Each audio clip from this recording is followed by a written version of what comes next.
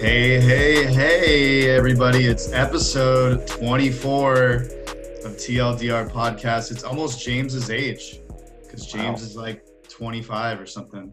Maybe he's a little older. 26, but same old. Yeah. I feel like we went from TLDR bumps to TLDR dumps, guys.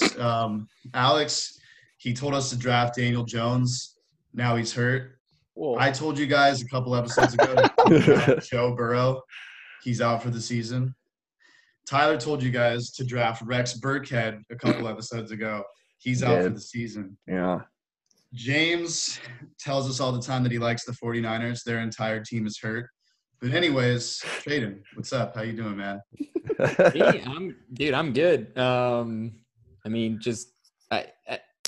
Tomorrow is a big day for me because if my defense doesn't get literally 8 points, my playoff dreams are done. So I'm relying on the Steelers defense at this point to beat your ass.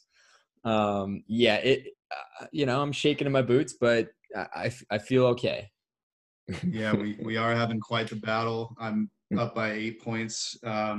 This whole Ravens COVID debacle might screw me over this week and might actually help you trade, and let's hope that doesn't happen. James, how you doing? We're talking football already. Love it, dude.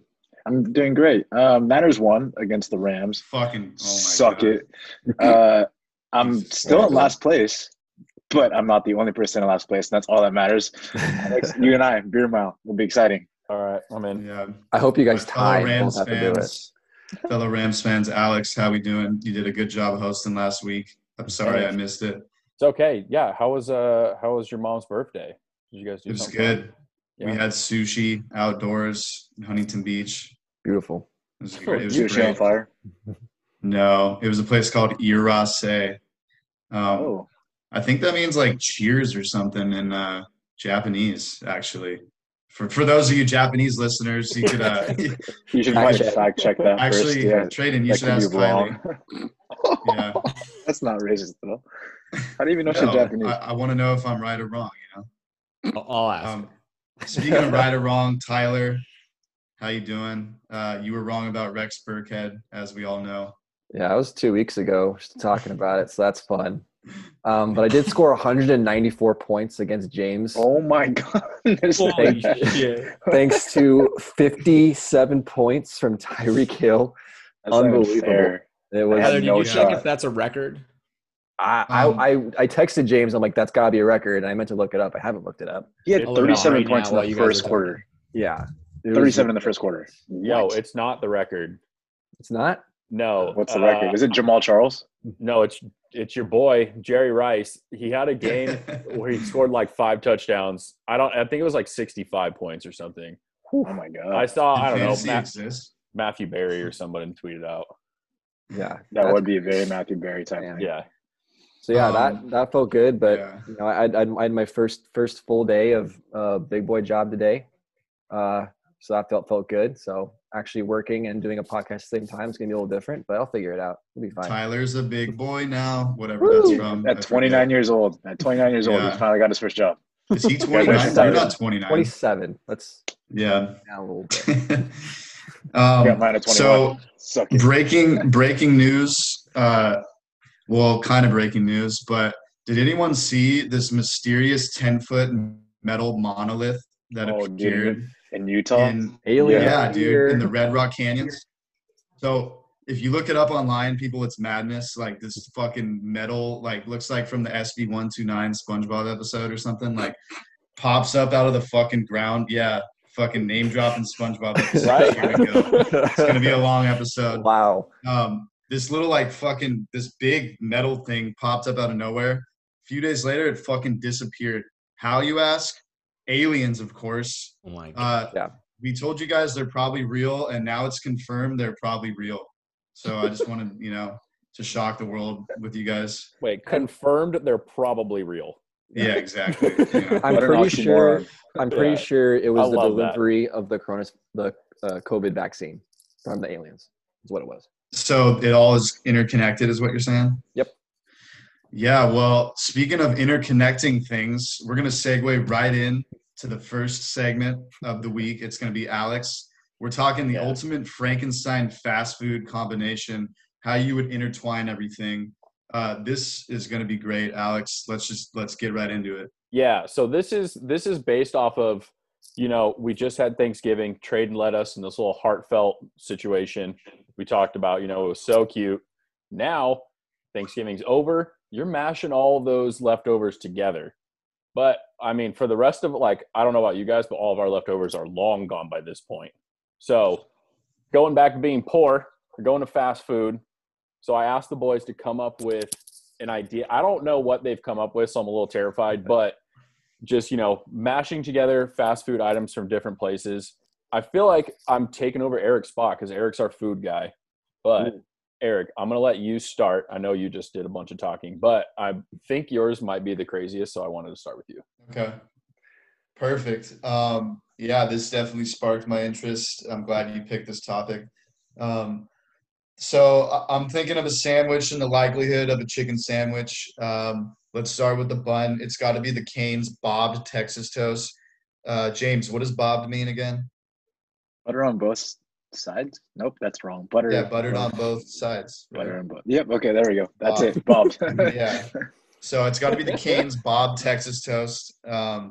So then the chicken is going to be 3 pieces of chicken. It's going to be 2 cane strips and a Chick-fil-A patty. But in between that is a little, few squirts of Chick-fil-A sauce in between those two. Or, the strips in the patty. Tradon, let me finish, all right? The lettuce is going to be Chipotle. Their shredded romaine lettuce that they do there. I don't know why. I just like that lettuce. Gotta love that E. coli.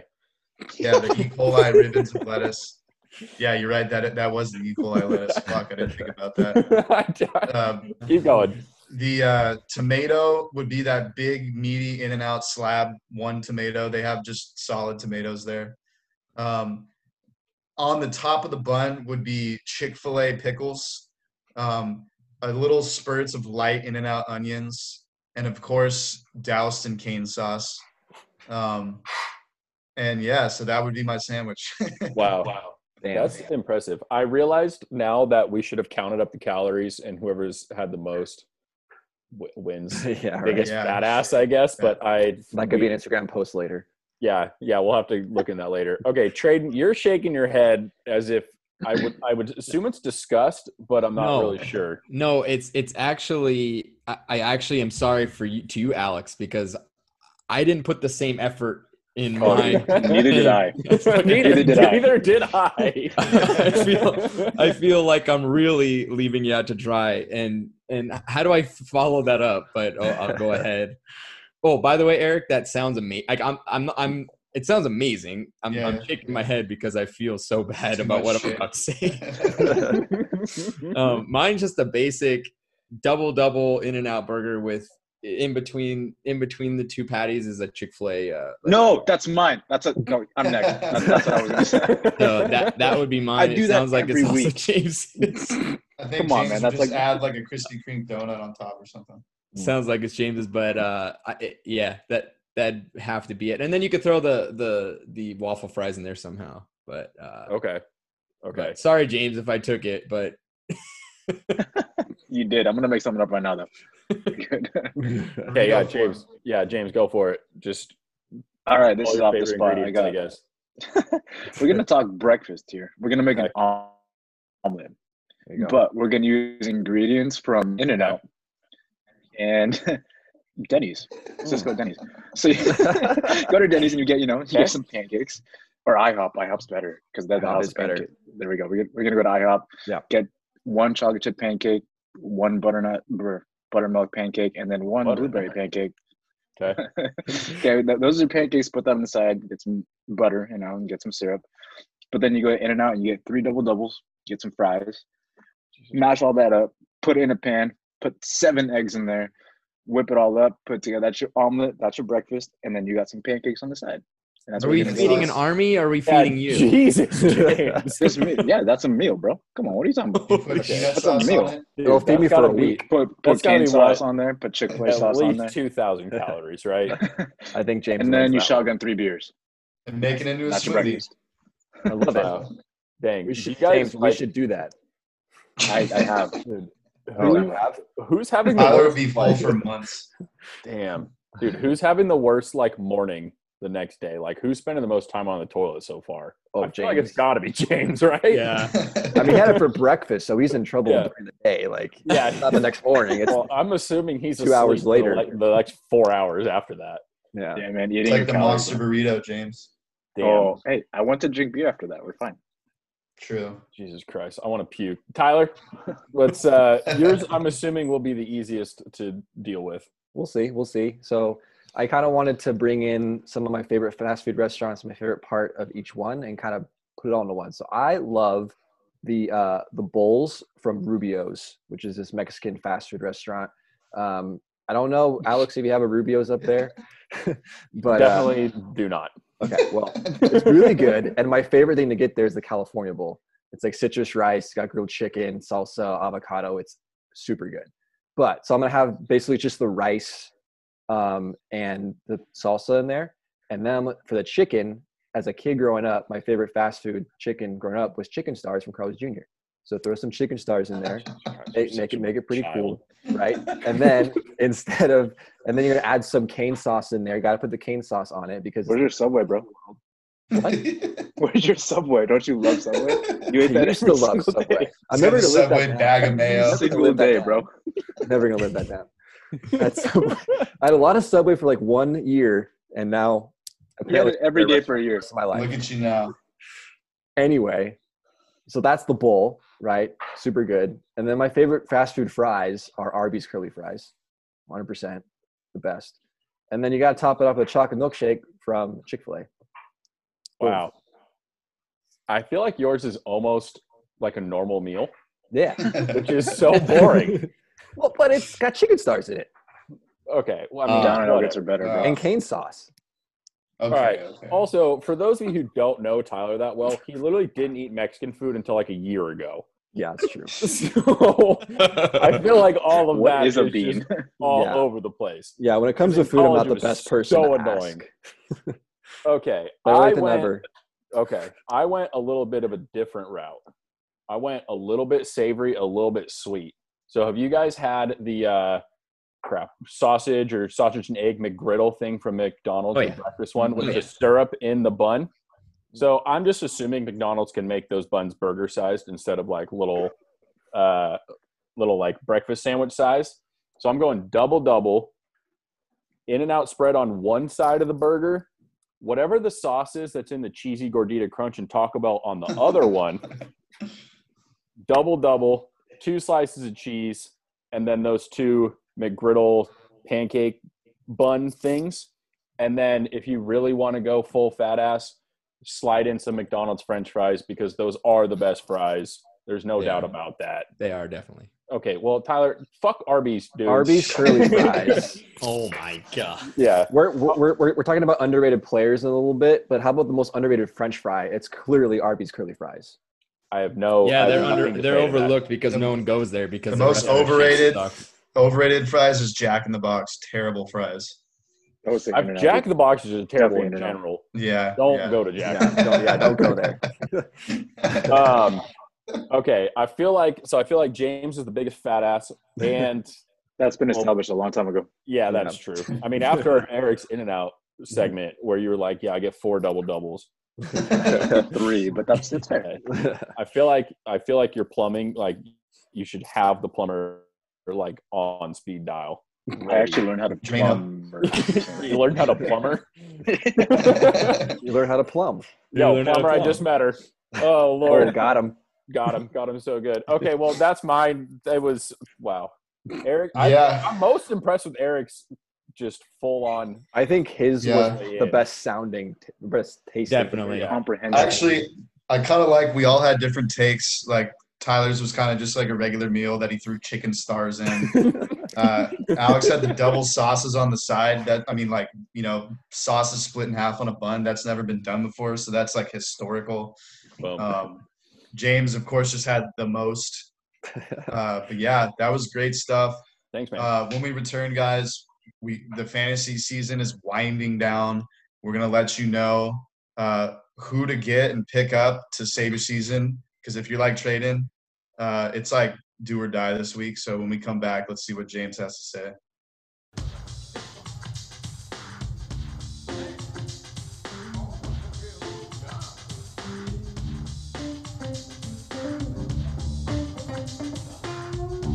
Welcome back, everybody. It's the fantasy football segment of the week, waiver wire. We're going to let you know who to get, who not to get. I guess you don't really want to listen to us because everyone we've told you about has been getting hurt. But James, what do we got?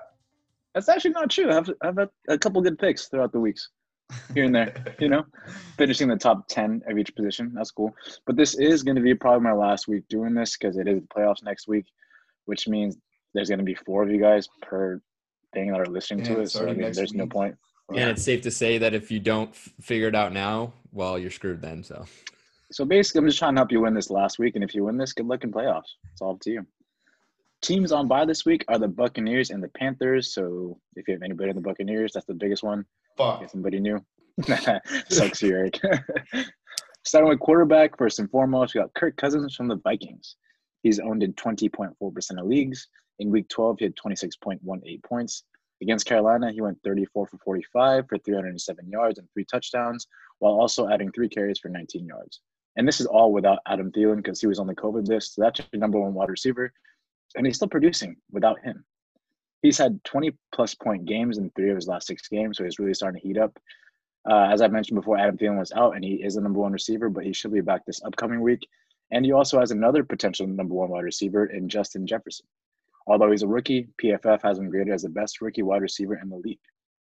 Teams right now are selling out to defend the run because of Dalvin Cook. The guy's a monster. He's really good at running the ball. And so teams are stacking the box, which allows single coverage on the backside and up front, which will allow for Kirk Cousins to throw the ball way more. The Vikings as a whole have won 4 of their last 5 games, so that's a lot of positive momentum and positive morale, helping the players to play well overall. Next up, they play the Jags. That's the second worst team in the league. Almost every team and every quarterback on that team has thrown multiple passing touchdowns against the Jaguars. They're a bad team, guys. So, Eric, you famously claimed that Mitch Trubisky would have had a better season than Kirk Cousins. Well, Trubisky got benched after 3 games and has only appeared in 4 games, and Kirk Cousins has 23 passing touchdowns. Can you make an argument against your original argument? Yes. No, I can't actually. No, I was completely wrong. But I did pick up Cousins actually in my other league like a couple weeks ago when Josh Allen was on a bye. And, yeah, like you said, he's been doing pretty good. I played him the last 3 weeks in my league, 19.5, 25.9, and 29.18. These are his points the last 3 weeks. Really good. 8 touchdowns in those last 3 weeks, only 1 interception. So that's also pretty good. And, yeah, he's probably better than Trubisky. He's not probably – he definitely is better than Trubisky. What are you talking about? How many points do you think he puts up this week? Against Jacksonville, I'm gonna say 24.8 points this week. Almost 25. Any interceptions or any touchdowns? He's gonna get 3 touchdowns again. I'm probably gonna play him this week, and it depends who the Bills play because I got Josh Allen also in my 2 quarterback system. But I'll probably play Cousins. I would have picked Josh Allen, but that's just me. This is the waiver wire section, man. Like, this is 50% around here. Like, for sure, play Josh Allen. What are you doing? Yeah, we'll see. I don't know who they're playing, so we'll see. Okay. Well, that was a quarterback. Now, moving on to running back, we have Latavius Murray from the Saints. He's owned in 46.3% of leagues. In Week 12, he had 25.6 points, his season high. Against Denver, he had 19 carries for 124 yards and 2 touchdowns. It's getting to the point in the season now where the Saints are starting to rest Alvin Kamara a lot more because they want him to be fresh and ready for the playoffs, which allows Latavius Murray to get a lot more work. Alvin Kamara is actually more of the pass-catching back, and without Drew Brees to throw down checkdowns all the time, they're actually going to run more running plays, which is Latavius Murray's specialty. In the 2 games that Drew Brees has been out, Latavius has had 12 carries and 19 carries respectively. Murray's always been a part of the game plan. He's not just coming up out of nowhere because Drew Brees is out. He's had double-digit carries in all but 4 games. So he's not new. He's been there. Next up, he plays the Falcons. He had 10.5 points against them 2 weeks ago. And then he plays the Eagles. So he could really be a multi-week play. Alex, running backs on the waiver wire are really hard to come by just because there's basically no starting running backs out there right now. So what are your thoughts on Latavius Murray? Yeah, I think if Drew Brees was still healthy, I would say don't even think about it because he and Kamara have such a great connection, And you're right, Kamara is more of a pass catching back, even though he can obviously do a great job running. Hi, guys. Latavius Murray is very boomer bust, though. He's got 4 touchdowns on the season. He's had 2 touchdown games. That's it. You really have to bank on him scoring, getting into the end zone. I don't know if you can do that. The Saints are kind of in cruise mode right now. So, yeah, he might get a little bit more work. But the Falcons are still trying to fight. They're still trying to get into the playoffs. So they're not going to, just roll over. I don't know if you can pick him up. I mean, if you are, maybe you have Ronald Jones or Fournette and you're looking for another running back with those super weird late buys, go for it, pick him up. But just know it's going to be maybe he gets 20 points. He might get 2.3. Do you think he outscores Alvin Kamara for the 3rd week in a row? No. Want to do $5 again? No, not even close, dude. No way. I'm really reaching for these running backs. He's not. Probably not. Damn. Quick side note here. The Bills play the Niners. So the Niners have a pretty good defense. I was just seeing against the Rams. So I don't know if you want to play Josh Allen against them. So Cousins it is, huh? Going on to wide receiver, we have Allen Lazard, a.k.a. the Lizard King from Green Bay. He's owned in 27.8% of leagues. In Week 12, he had 12.3 points. Against Chicago, he had 4 receptions on 6 targets for 23 yards and a touchdown. He's clearly the number 2 guy in an Aaron Rodgers-led offense. If it's a passing down and Devontae isn't open, he's probably going to be the next read. He has a knack for an end zone because he's had 3 touchdowns in 5 games. That's a really good percentage right there. It's a very small sample size, but ever since he came back from his injury, he had core surgery early in the year where he missed 6 games and a bye. His targets from Aaron Rodgers have gone up every single game. Next up, they play the Eagles. The Eagles have one good corner in Darius Slay, who's going to shadow Devontae Adams pretty much all game, which leaves subpar cornerbacks and safeties to cover Allen Lazard. Tradon, this is your guy, man. You had him as your waiver wire pick a couple weeks ago. Can you make an argument for or against adding him this week? Oh, he's a huge add. Look, he absorbed a big hit against the Bears this past week and left briefly and then came back and finished with the stats. He said 4 receptions on 6 targets, 23 yards, and a tuggy. He just came back from a lengthy core injury, as you mentioned. And, he immediately scared us. But, in the game, he scored. And before missing 6 games, he put up 2 very strong performances. But has also seen his fair share of rough games. One due to, I would say because he's easing back from the injury, which would have been the week before. But before surgery, he had an 87% snap share in the first 3 games, which lent him to record 1 18-point game and a 26-point game. To me, if he sustains a 4-target average, he's a solid flex option. And if we look at this past week, he was put out of the game for the injury, saw 33 snaps, a season low, and still scored reasonable points. Still scored a touchdown. That's fantastic. For comparison, Scantling saw 56 snaps and didn't even 1 target. I mean, clearly he's the second best option. But so I can see where you're coming from. Also, at this point, you have Green Bay facing the 13th ranked Eagles, the 24th ranked Lions, the 15th ranked Titans, and the 28th ranked Bears again. And Tennessee has allowed 5th most points to wideouts this season. At this point in your season, you should be picking him up even if he's available, even if you're pretty confident with your team. And here's why. A, because you're going to keep your optionality on your bench as well as keeping opponents away from, a potential huge guy. So he's huge. He's huge. That was amazing, dude. That was probably your best response yet. And it's week 13. That was fantastic. Good job. Takes a little while. Matthew Berry. What do you think his stat line is going to be for this upcoming week against the Eagles? What was that? What do you think his stat line is going to be against the Eagles this week? I can see him breaching 15 points, and for a flex option, that would have won me this week. So that's true. Thank you very much. Lastly, we're going to go to tight end. Tight end this week, I have Trey Burton from Indiana. Shout out, Matt. That's your team. He's owned in 6% of leagues. In week 12, he had 13.2 points. Against Tennessee, he had 3 receptions on 6 targets for 42 yards and a touchdown. Can we call him Philip Rivers' favorite target? Not necessarily, but he's consistently the second or third most targeted pass catcher on that team. He was really good in Chicago before injury after injury after injury derailed his career, and now he's finally healthy, so his potential is coming back. Philip Rivers loves to throw short and throw his checkdowns, and tight ends typically run short routes, so it's a match made in heaven. He had the touchdown in each of his last 2 games. Up next, they play the Texans, and the Texans usually give up 60-plus yards to tight end position per game. T.J. Hawkinson just torched him for 89 yards. And with J.J. Watt coming in hot to sack Rivers almost every play, look for him to throw short way more often.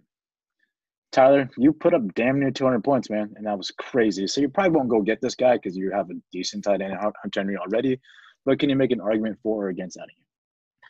All right, so Trey Burton, this guy's an interesting pick. I think he has the potential to be very, very good. He's scored as much as 21.9 points and has scored as few as 1.6. And I think if you look at his stat line throughout the season, it's very up and down. So he's kind of boom or bust. But as you mentioned, I think he is getting more looks. I think Philip Rivers in general, I think spreads his options out pretty far. So you kind of have to bank on the fact that he's part of the game plan this week, which is kind of hard to predict. So I think if you're really desperate for a tight end, this is not a bad option. As you mentioned, he's owning like 6% of leagues. So I think this is a pretty decent pick, but don't expect too much because he could be a bust at the same time. Did he score a touchdown this week to make it 3 weeks in a row? No. Okay. Lastly, we're going to go around and see what the guys think about their favorite waiver wire pick for the week. Tradon, let's start with you. Okay, so Alan Lazard is my initial pick. Okay, obviously, after that dissertation that I gave you. But I want to give you something new. And please, there's a contingency factor. Okay, James, before you start freaking out, there's a contingency factor. Let me get through it. Devontae Booker has seen extra work and is the key understudy to Josh Jacobs. He's averaging 5.9 yards per game and has shown he can handle the majority of the work like he did in week 10 when he had 16 carries for 82 yards and 2 touchdowns. Now, the contingency part being Josh Jacobs staying out. He does have a sprain and it looks like it's going to be minor, but if, you got to monitor him throughout the week, if Josh Jacobs is not going to be taking snaps this weekend, he's someone you have to pick up. He's going to take that number 1 running back spot and run with it. No pun intended. And he's a huge pick if Josh Jacobs is out, and that's if. I like that pick. It's a good pick. Eric, what do you got, man? I got Young-Ho Koo, the kicker from the Falcons. He had 21 points this week against the Raiders. So I might actually pick him up and drop because I had the Broncos kicker. He had 1 field goal this week. And I could use more points against Tradon. So dude, the Broncos didn't have a quarterback, man. How do you expect them to move the ball? Yeah, that's why I'm going to get Young-Ho Koo. They have their quarterbacks back. Young-Ho Koo it is. Watch him get 1 field goal here. Good one, Tyler. Alex, who do you got? Dude, running back, just go with whoever you think is going to possibly get 2 scores. Boom or bust. If you're in trading spot, go fucking big. Do you have the balls? Pick up Adrian Peterson. You don't know. He could score 2. Do it, Tradon. I think he went with Devontae Booker, but Adrian Peterson's cool too. No, I'm just saying, go big. Yeah, Tyler, you got. Well, I got Dalton Schultz, tight end, Dallas Cowboys. He's a 7th-ranked tight end and is only owned in 30% of leagues. This guy could be a more reliable option, tight end, than Trey Burton. I don't know. I think Trey Burton has bigger potential, but I think that Dalton Schultz is going to give you a. I was thinking the quarterback, wrong guy. Is going to give you possibly. I think he's going to give you more closer to 10 points. I think more consistently. So, kind of weigh your options on that one. All right, and that is my fantasy section for the year. Thanks for listening, guys. Wow. We need to go back. Tyler, you need to edit all the highlights of that, like all the right and wrong things we've said. Have fun with that, Tyler. Wow. Yeah, because I have time. 13 weeks worth, bro. Yeah. 13 weeks worth plus the draft that we had that is Games in the banks right now. James, when this is all said and done, I think you need to do a segment where we compare our picks on each of the, from the beginning of the year, if they're 1 to 10s, against what actually happened and see how great or fucking terrible we are. Oh, man, just the injuries alone, that's the hardest part. True. So, yeah, we'll do it. We'll see what happens. That'd be great. Eric got last place. I can already tell you that. We're gonna take a quick break, guys. When we come back, we're gonna hear who's the most overrated and underrated in all the sports that matter.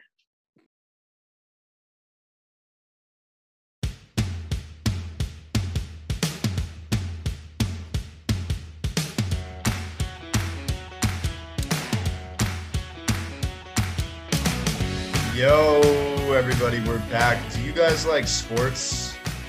We do. Do you like overrated athletes or underrated athletes? Tradon likes both. Right, Tradon? Yeah, I mean, I guess. Well, why? You're supposed to take it away. You didn't say take it away. To be fair, you didn't say take away. But okay. Yes, today we're going to talk, or I'm going to talk about overrated, underrated players. I asked the guys to kind of go through, I don't know if they went with recent. I kind of went with more recent, but just because I think everyone's kind of in the, in the know, in the now. I asked everyone to go with their respective sports and give us their picks for the most overrated and underrated players in those sports. So let's start with the NBA. Alex, since it's just about to start in a few weeks, ideally, give me your overrated player in the NBA right now. Okay, yeah. First of all, I have no idea how they're going to start so soon. I feel like it just ended. Yeah, me too. It was like 3 weeks ago. I know it's probably like 2 months, but you said this ended a while ago though. You said overrated first, right? Yes, sir. Okay, so overrated first. I have felt this for a long time, and this season proved it. It is Draymond Green, the most overrated player in basketball.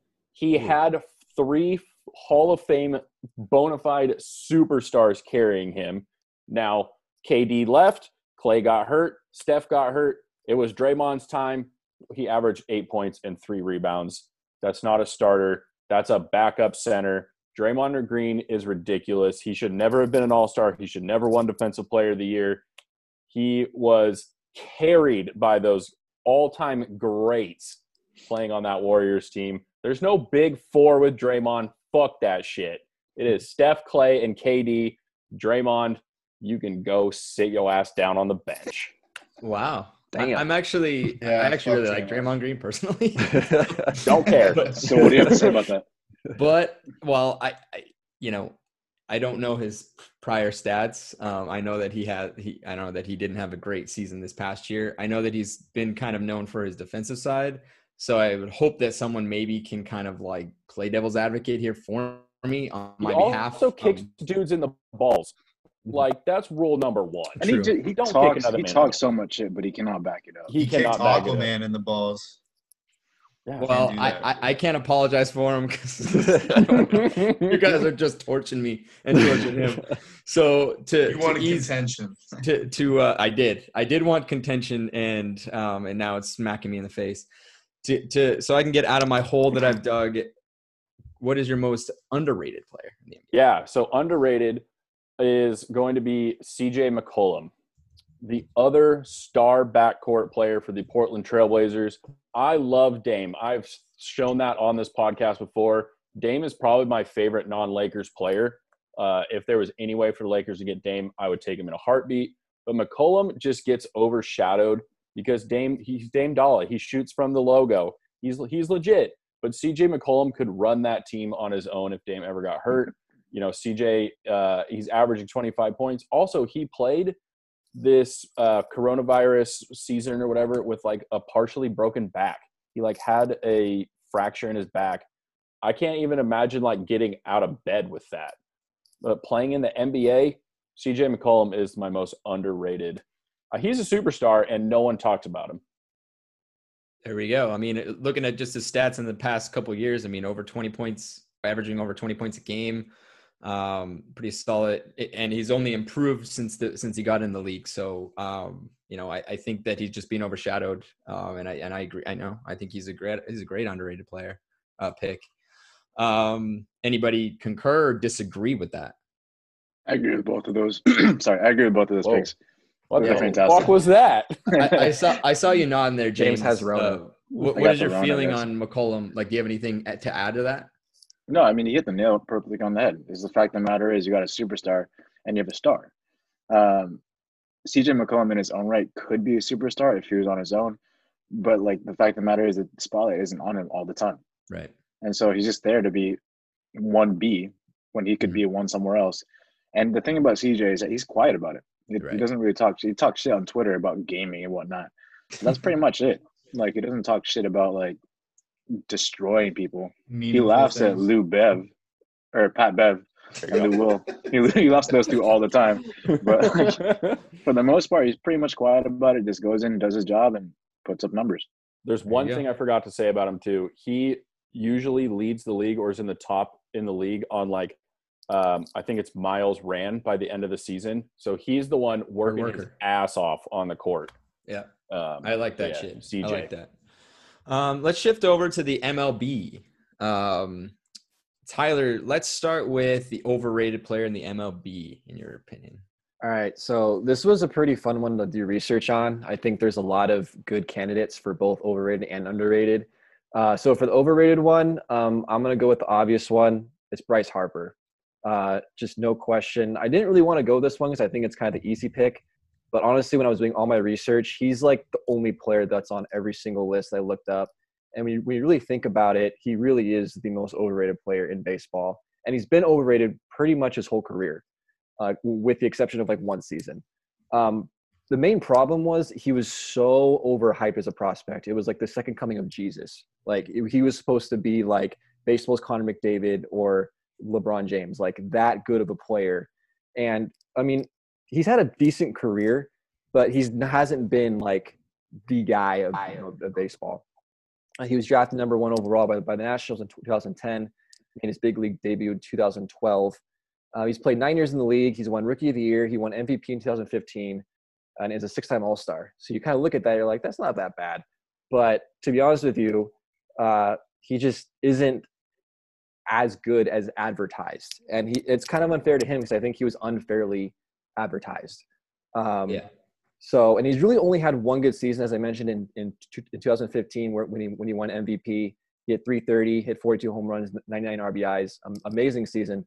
Other than that, the only year he's hit above 275 was one time in 2017, but that was also the fewest games he played in his career in a full season. So you can kind of take that as you want. Also, his career in the postseason is pretty bad, hitting .211, only 5 home runs. His career WAR of 33.4 is only 46th of all the active players right now. So I don't know. I think Bryce Harper is a very good baseball player. Don't get me wrong, but I think just when you think overrated, and I think he's been overrated for most of his career. So I'm gonna have to go with Bryce Harper.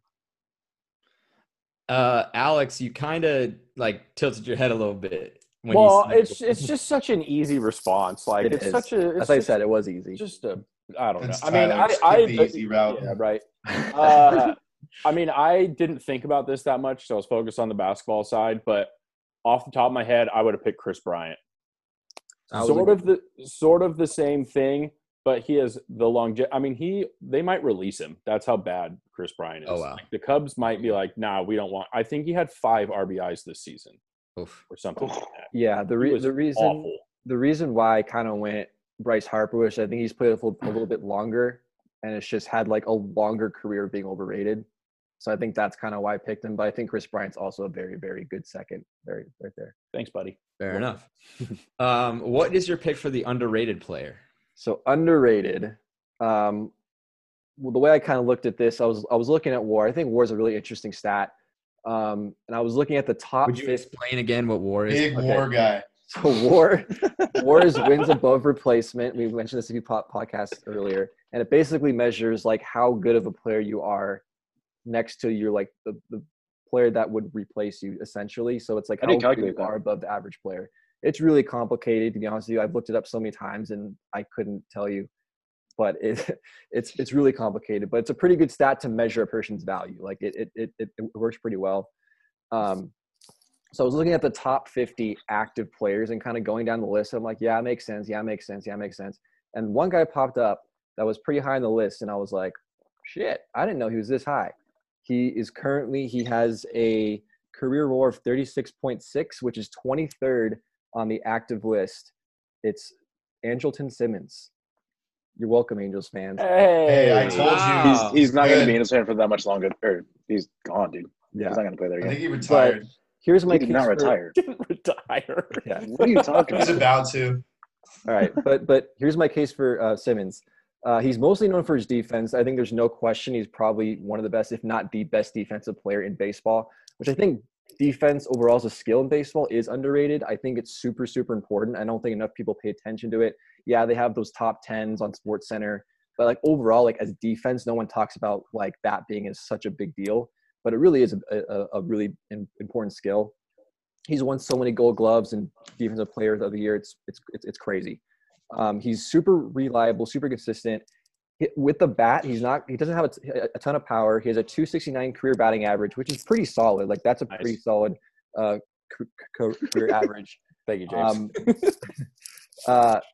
So he and Kevin Kiermaier, fun fact, are the only active players in the top 50 in WAR who have never made an All-Star team. Wow. So Andrelton Simmons, 23rd active WAR, 0 All-Star appearances. Bryce Harper is, what did I say earlier? He is Not a big WAR guy. 46. He is 46 active, has made 6 All-Star games.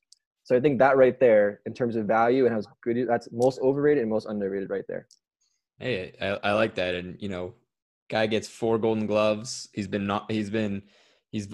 best is finished 8th in the MVP race, and that's still pretty good for a type of player that you're talking. He's also finished the top 10 in WAR for a season 3 times in his career. He's also got an all-time. His nickname's Simba. That's an all-time nickname. Yeah, that's a great nickname. That's an all-time nickname. Yeah. Well, it sounds like that was a great pick. Not hearing any fighting over that one. But let's move it over to the NFL. So James, there's a lot of them. I'm assuming. Yeah. Let's have 2 overrated. Okay, overrated. I got 2. Like I said, first one is OBJ. Dude, he signed a 5-year, $95 million contract when he was with the Giants and hasn't done much of it since then. Aside from that one-handed catch, he hasn't really produced. He's supposed to be like this dude that just transformed the Browns from a shit team to a better team, and he hasn't done that. The wins haven't come. He was supposed to be the guy that made Baker Mayfield better, or was like supposed to help Baker Mayfield adjust the NFL. That hasn't happened either. Aren't they 8-3 though? The Browns. Yeah, OBJ's been injured. Yeah, he tore his ACL. What are you talking about? He's had 3 touchdowns this year before he got hurt. He hasn't done anything. He's only had 6. The most he's had since 2016 is 6 touchdowns. At the beginning of his career, nobody really knew much about him. He had like 10 touchdowns, 13, and then 10 again. Since then, he hasn't had more than 6. And this dude is getting paid top dollar. And to be honest, I don't know if he's worth the problems that come with him fighting over like practice things. Being shit on, Yeah. Yeah, exactly. Being a dog, getting shit on. If that's your fetish, that's your fetish. Just don't tell people. That's weird. My second overrated player is Melvin Gordon from the Broncos. He sat out a year because he thought he was good. The fact of the matter is, he wasn't. Like Austin Eckler came in there and tore it up because he was better than Melvin Gordon for a lot less pay. At the end of the day, Melvin Gordon ended up getting a 2-year, $16 million contract and hasn't produced this year for the Broncos. The Broncos are a pretty bad team. This last game, they didn't have a quarterback, and they're expected to run the ball a lot more. And Melvin Gordon had like 30 yards. Like Philip Lindsay was an undrafted player, and I think it was a bad move for the Broncos to sign Melvin Gordon because Philip Lindsay is a good player. And having Melvin Gordon is stunting his growth overall. It's all about name value and hype for him. Melvin Gordon is averaging less than 4 yards per carry in 4 of his 6 years in the league. He doesn't produce all that much. It's just his name. And those are my 2 overrated players. Do you think Odell could perform well if he actually had a relatively competent quarterback or an elite quarterback even? I think anybody could perform well. Look at Alan Lazard. Like, he's doing really well, and he has Aaron Rodgers. But the fact that he's getting paid as much as he is to not produce is the thing that's making him overrated for me. That's fair. That's a huge part of it. I would say those are two great picks. What about your underrated pick? Okay, so I got two of those as well. What? Sticking with the Browns here, my first one is Nick Chubb. Oh, he's quietly one of the best rushers in the league, and he's still on a rookie contract overall. When you think of the Browns, who do you think of? You think of Baker Mayfield and OBJ. You don't ever think about Nick Chubb. And he's also being overshadowed by Kareem Hunt, and it's crazy. Nick Chubb does his job day in and day out, and you don't hear about him at all because he's on social media, but he doesn't tweet or do anything on Instagram. He helps out his community, but you don't hear about it. Like, this dude just goes in and does his job, doesn't talk. Did you guys watch the Hard Knocks on the Browns a couple years ago? Yeah, don't stretch. It hurts you. Remember that one coach? Yeah, that line coach. But Nick Chubb made one appearance in that entire Hard Knocks thing, and it was at the very beginning when he was at the airport, and some guy asked him what he did. He's like, I play football. And the guy asked him, like, oh, for which college? And he's like, oh, the Browns. And that was it.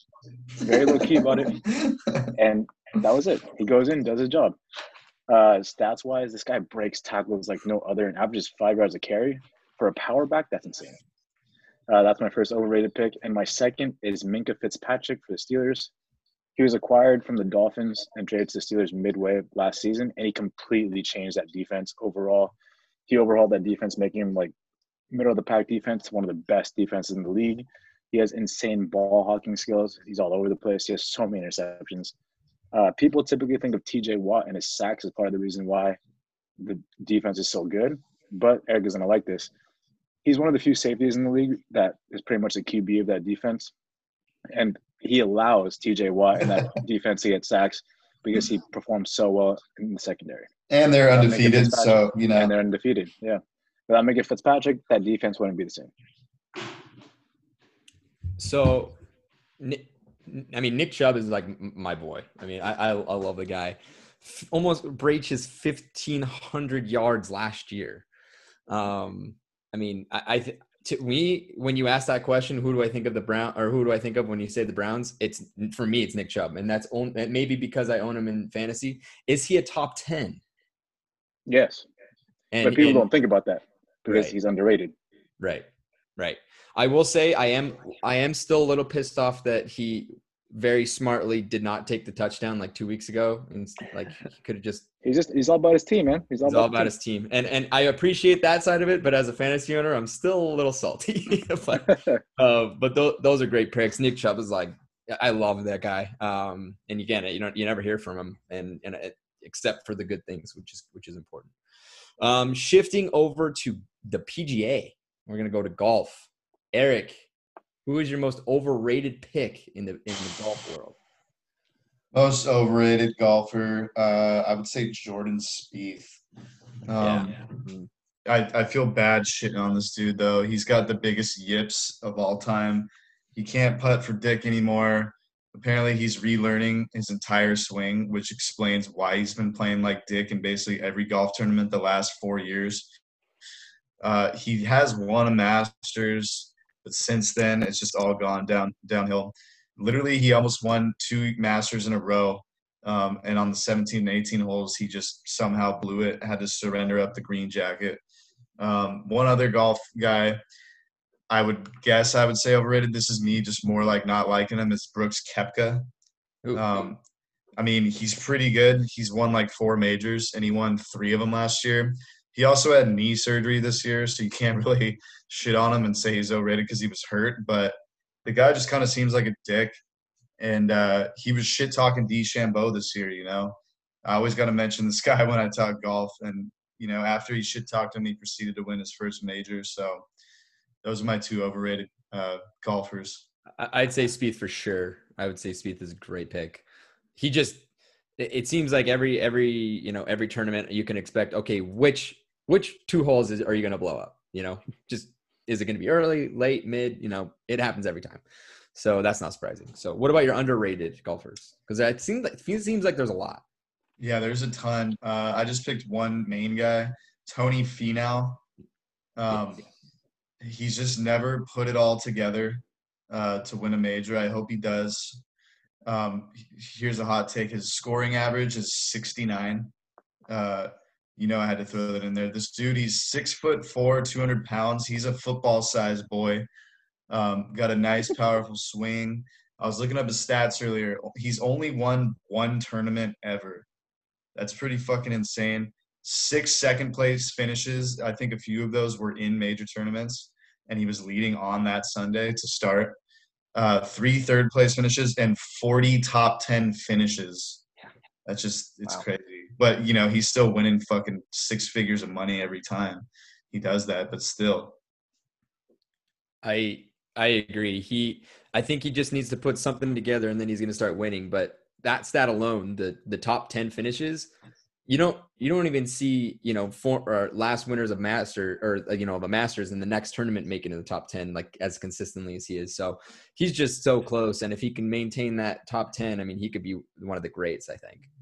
But those are great picks. I'm going to move on to the NHL.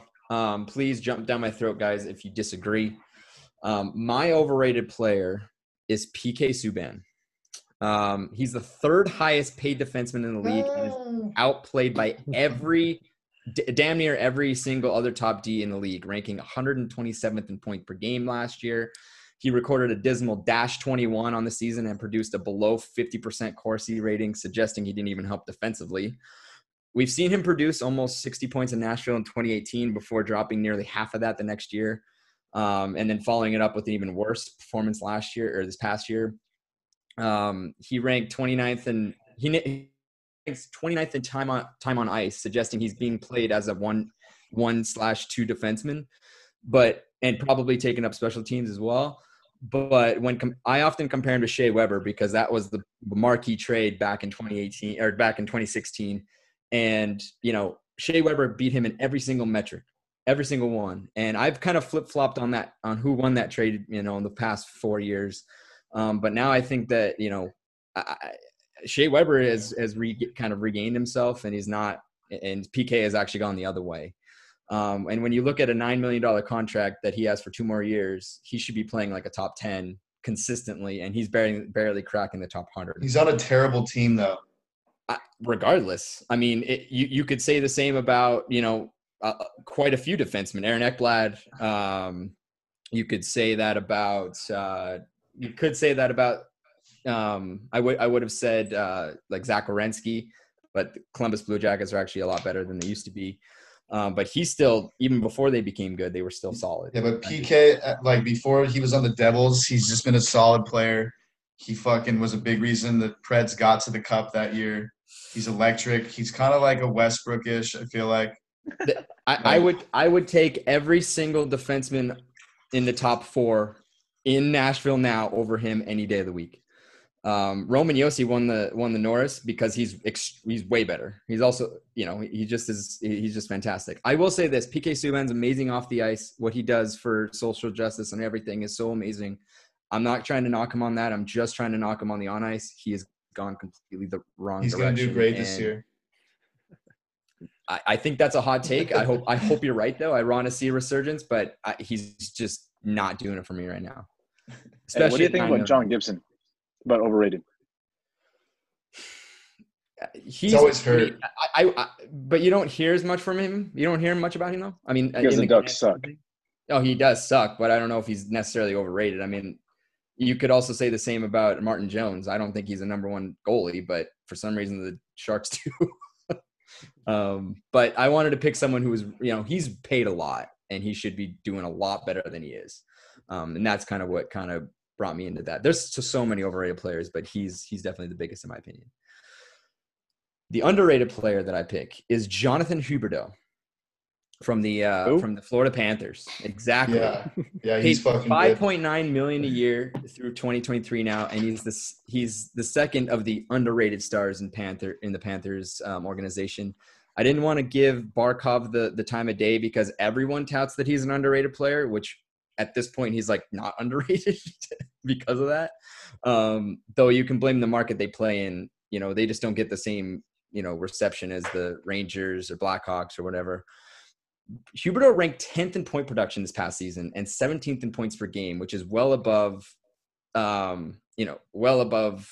1.0 in the Corsi. He's over 50% in the Corsi, excuse me. And he's considered one of the lowest played players in the top 20. Suggesting, looking at the Corsi, it suggests that he doesn't forget the defensive side of the puck. He's putting up 92 points, in a season last year. He's a perennial 20 goal scorer when he plays a full season. His main issue is who he plays for. I mean, he plays for Toronto, he plays for Rangers, he plays for Pittsburgh, or even the Blackhawks. With these same numbers, he's getting talked about on every single news outlet everywhere. You guys would know who he is. And I think the Panthers have a gem in this guy, along with Barkov, and he'll be a key player to build around if they can get a goaltender. He's 26, so he's just kind of breaching his prime here, and I expect him to do great things in the next couple of years. Who's overrated? What? You know who's overrated is John Tavares on the Leafs. I would 100% agree. Was the captain of the Islanders. Fucking overrated. Can't even score empty net goals when it matters. Does anybody have an underrated hockey player that they have in mind? Yeah, the entire New York Islanders team. I would agree. Underrated. I actually was going to throw in for you three was Iafallo. I really like Iafallo's play. I think you got someone big on your squad there, and I'm going to look forward to him playing and the Kings finally building, truly building around him, because I think he's going to be huge. James, I don't really have an underrated player except maybe Kasha to an extent, but Dude, the way he spells his name is super weird, bro. It is. Case. His name is Case. That was a Kasha. And Andrej Kasha now, bro. That is my, that is my segment. It's always fun to talk about underrated, overrated players, but that's what I got. Yeah, we'll see about PK Subban trade, and I think he's going to do great this year. But our last segment, we saved the best for last, I think. Tyler's going to talk soccer when we come back.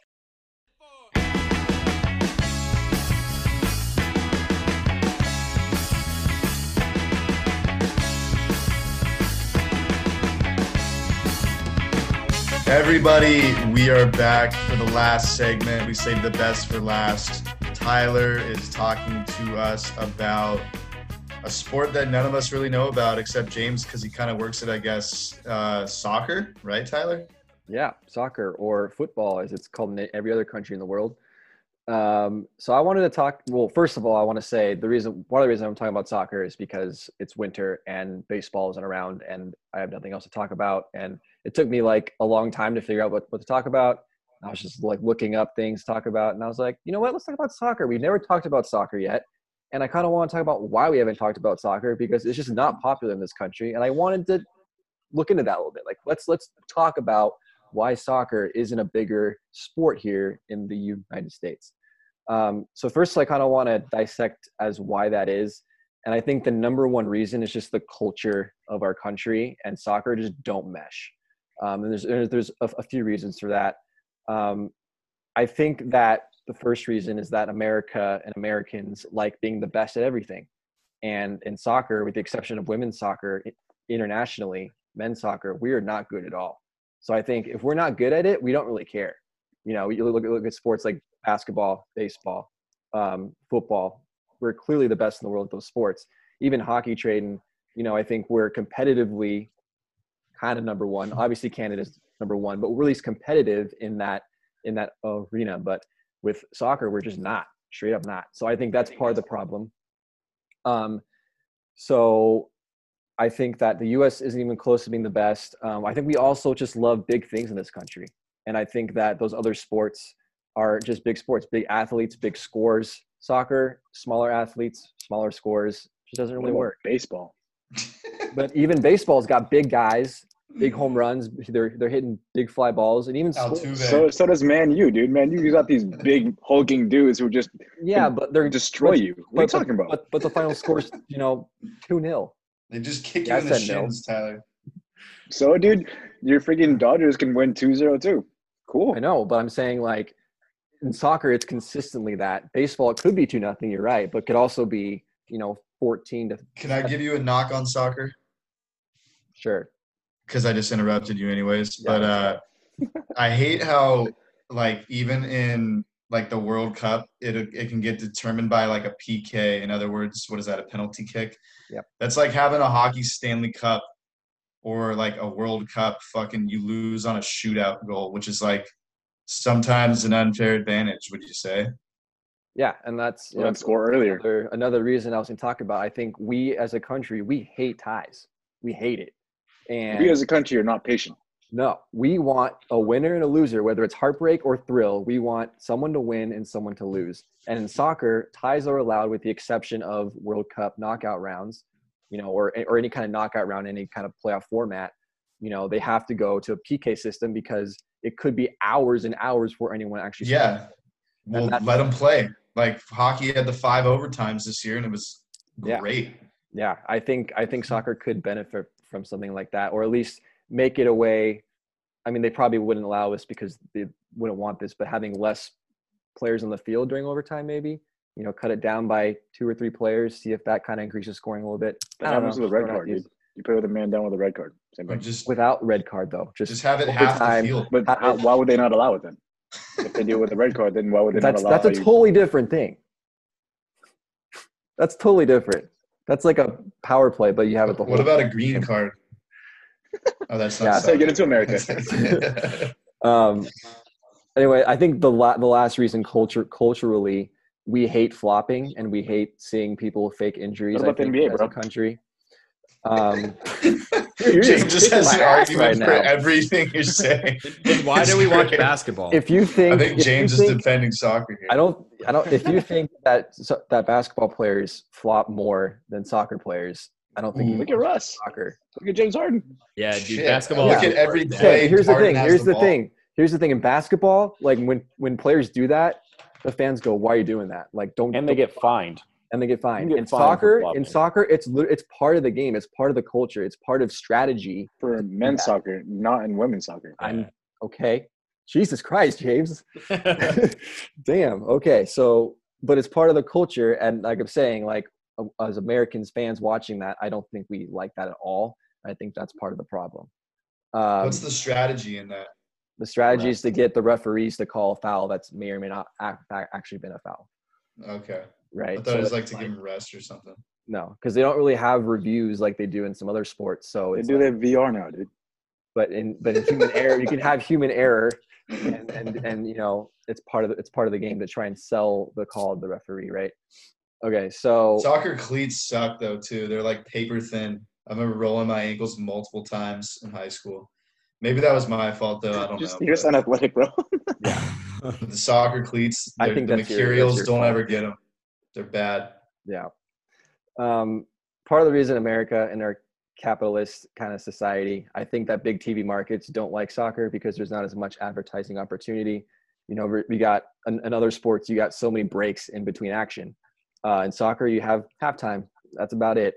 So I think for TV markets to want to broadcast soccer, it is not as lucrative as other sports are. So I think that's going to be a harder sell to get soccer more of big TV markets, more primetime television. Unfortunately, that's just kind of the way that this country works. So let's, James, I know you have a lot to say. So let's start with you. Do you disagree or agree with what I just said about why soccer isn't as popular? You said like 4 things, didn't you? I agree with the majority of it. The biggest thing is the fact that the U.S. does not lead it. Like you said, like we're not the best at it. Like soccer in England, in the Premier League, that's top soccer. And there's no way we can beat that. We haven't been playing soccer for a long time, as long as they have, and there's no way we're going to beat that market. Like people in the U.S. who are soccer fans wake up at 3 or 4 in the morning just to watch the Premier League play, and that's not something we're willing to do. Like in the U.S., we have the MLS, then you have like Division 1 and 2. That's pretty much it after that.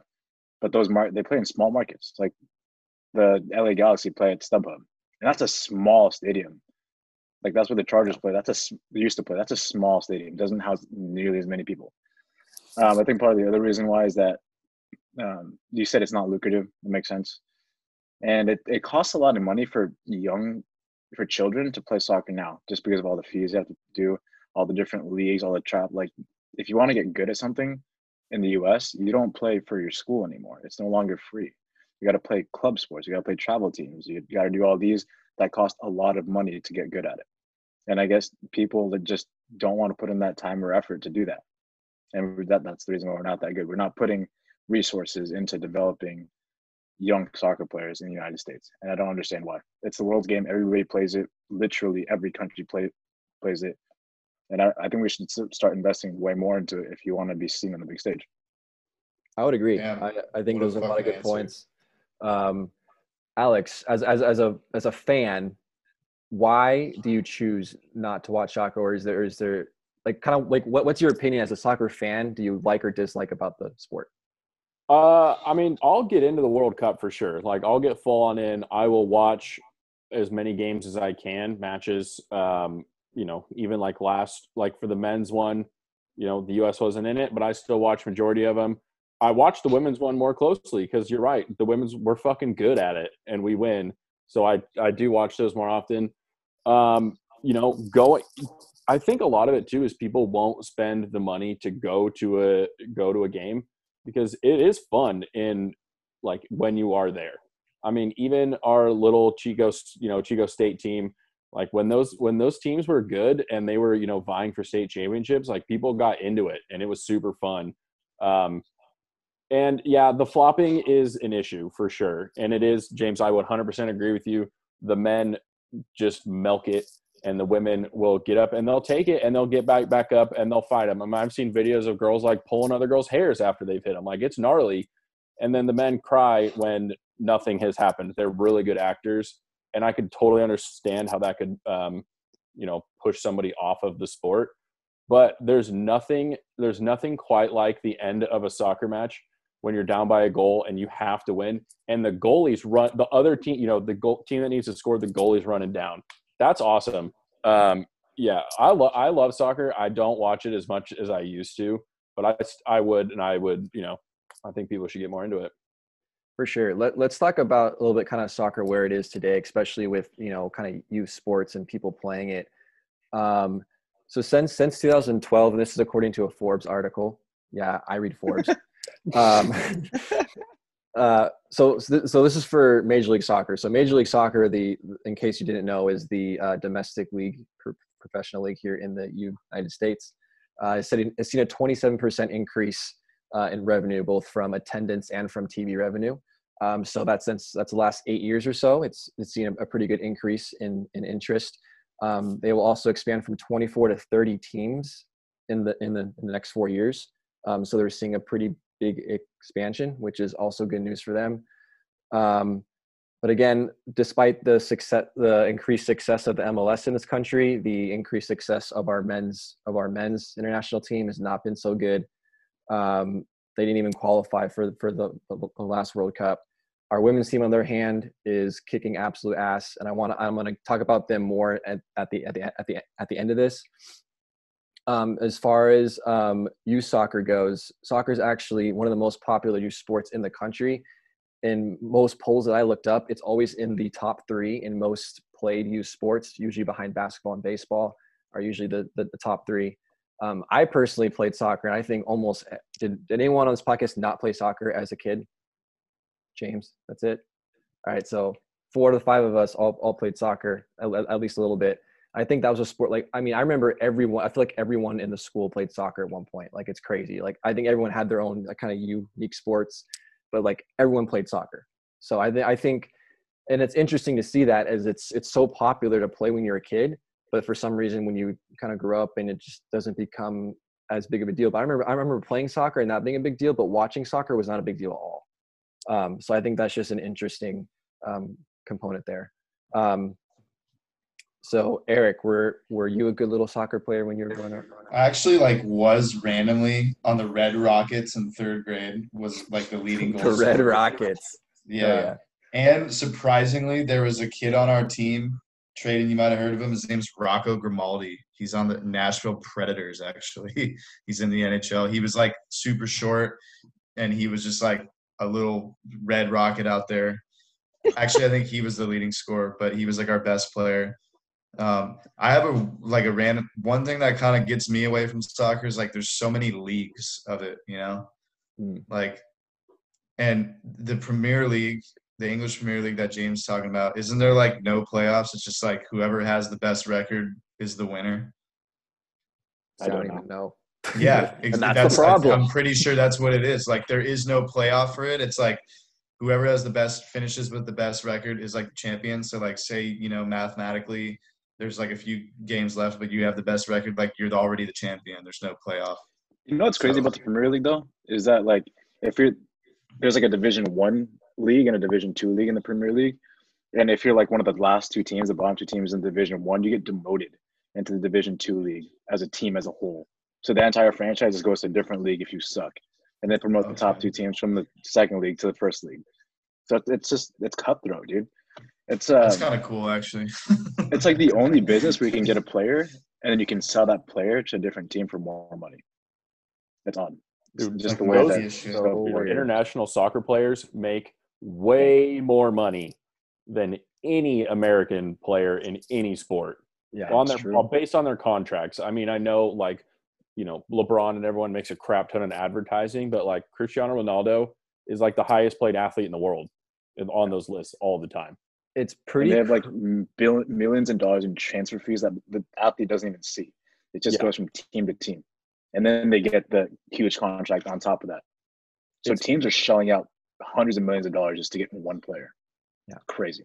It's pretty insane how popular soccer is in every other country in the world, and in the U.S. we just don't give a shit. Like, it's so interesting to me how that works. And I mean, the last World Cup I think they had 4 billion viewers. That's like half of the world's population. You know, so it is definitely the world's most popular sport. Yeah, clearly. So I want to talk about women's soccer because I think a lot of all the things I've been saying. So we're talking about men's soccer as a whole not being successful, but on the other side, U.S. women's soccer has been one of the most successful team sports in the world of all time. I mean, they've been so good. I mean, just a few things here.